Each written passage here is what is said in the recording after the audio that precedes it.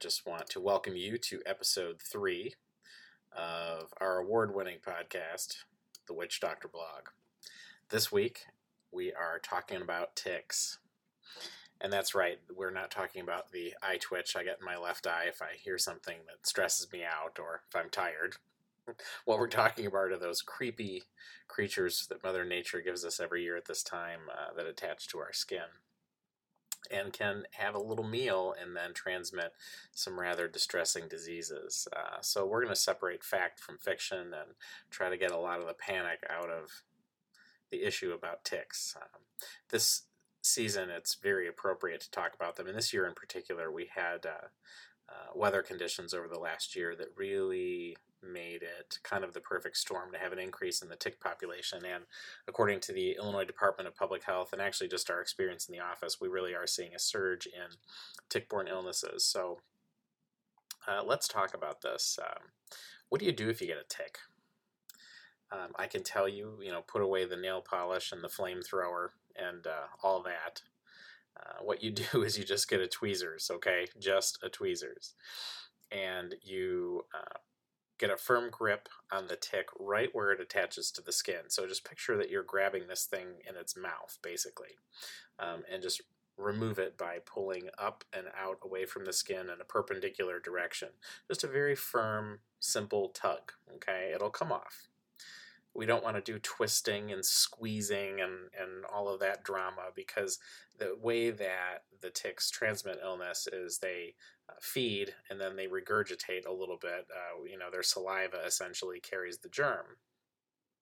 So if we're twisting and squeezing and smashing and all that, what are we going to do? We're going to increase the likelihood that you're going to transmit the germ. And so once you have the tick, if you'd like to take a picture of it, or even right before you remove it, that would be great. Sometimes you can look at it and identify, the species of tick. Is it a deer tick or a dog tick? What type of deer tick that you have, and then that can give us a clue at least as to what type of illness.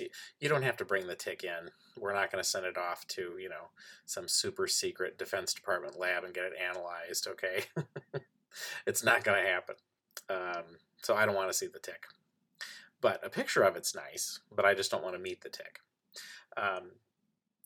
After you remove a tick, the best thing to do is treat it just like any other insect bite, any other wound. So, mild soapy solution to clean it, and you can put some Neosporin on it if you want. You don't need bandages or Band-Aids really. I mean, it's just, just clean it up and put some antibiotic ointment on. It's just fine. And then we want to watch the area. Generally, if you're going to have a tick-borne illness, and by the way, most of the time you will not contract a tick-borne illness from a tick bite. But once in a while you do. And so usually within a week or so of the date of the tick bite, you'll start to see some symptoms. In the case of Lyme disease, which is the most famous tick-borne illness, and it is present in this area. I just saw a case last week in the office. What you would find is a red rash. Now, let me back up for a second. A lot of times when you get a tick, in fact, almost every time, when you remove it, you're going to get a small red rash, but that's just because you have an insect bite of any kind, right? I mean, usually you'll get a dime or a nickel-sized diameter red rash when you have a bite of something. Okay, fine. This is not what we're talking about. But with Lyme disease, that is going to keep getting bigger and bigger and bigger, and the circle's going to enlarge. This red circle will just get bigger and bigger and bigger. You can almost picture it as a ripple in a pond, if you drop a pebble in. You have that initial circle, but the circle enlarges out and becomes a ring. And what you see on the human body is you see this red area gets bigger, bigger, spreads outward from the bite site, and it clears in the middle, so what you're left with is an ever-increasingly large red ring. That rash is called erythema migrans, and that's the official medical name for it, but, it's just a red ring, okay? So if you see anything like that in the week after you have noticed a tick bite, please contact us right away.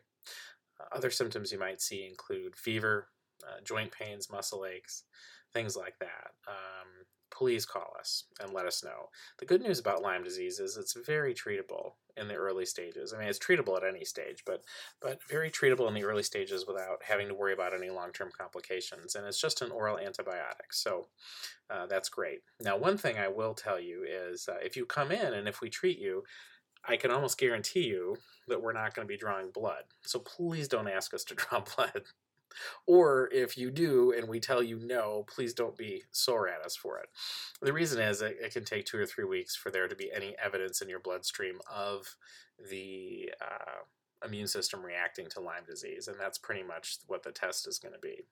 So it's useless, essentially, in the early stages, but that's when you want to treat it. So you have to rely on our clinical experience and acumen to be able to tell you, yeah, you probably have Lyme disease, here's what we're going to do about it. Because blood tests really aren't going to be helpful, and in fact they're not indicated early on if you look at all the official recommendations, and that's the reason for it.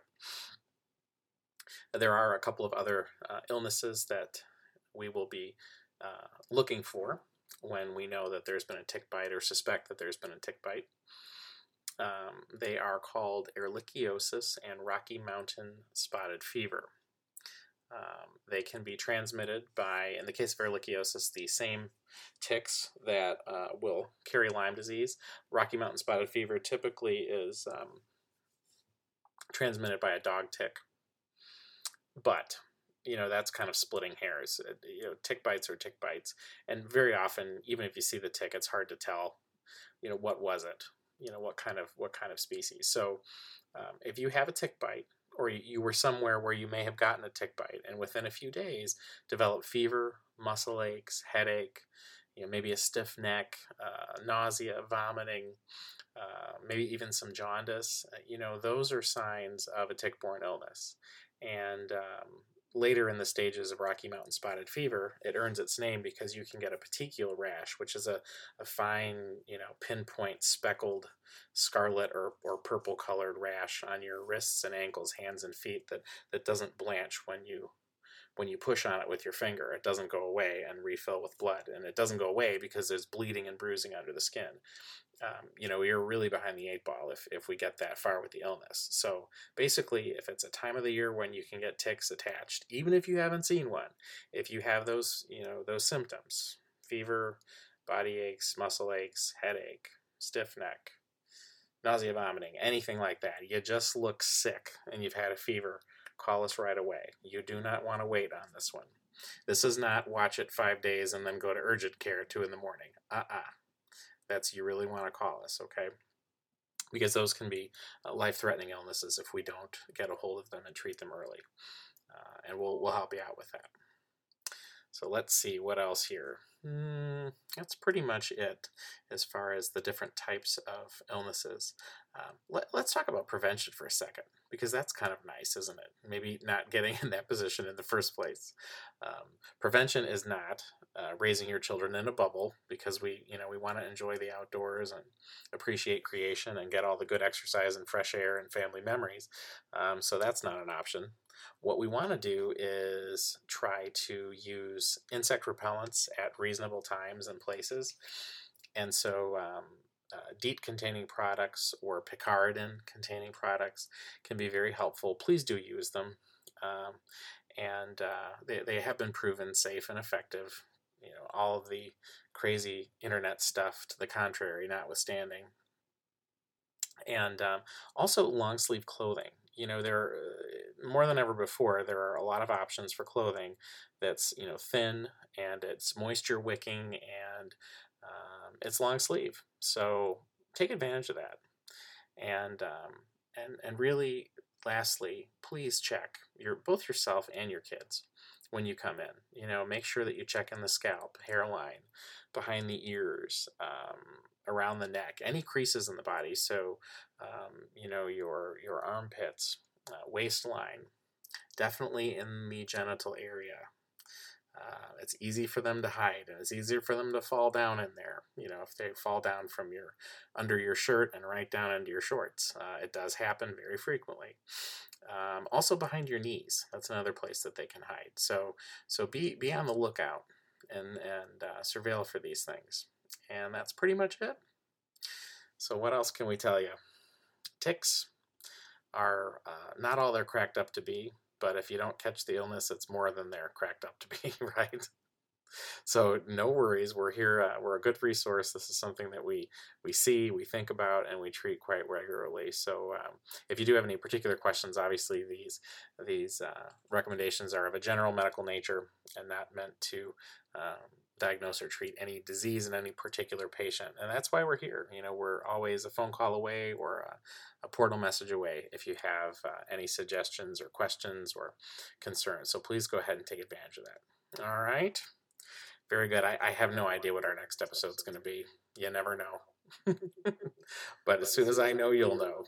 All right. Take care and have a good rest of your summer.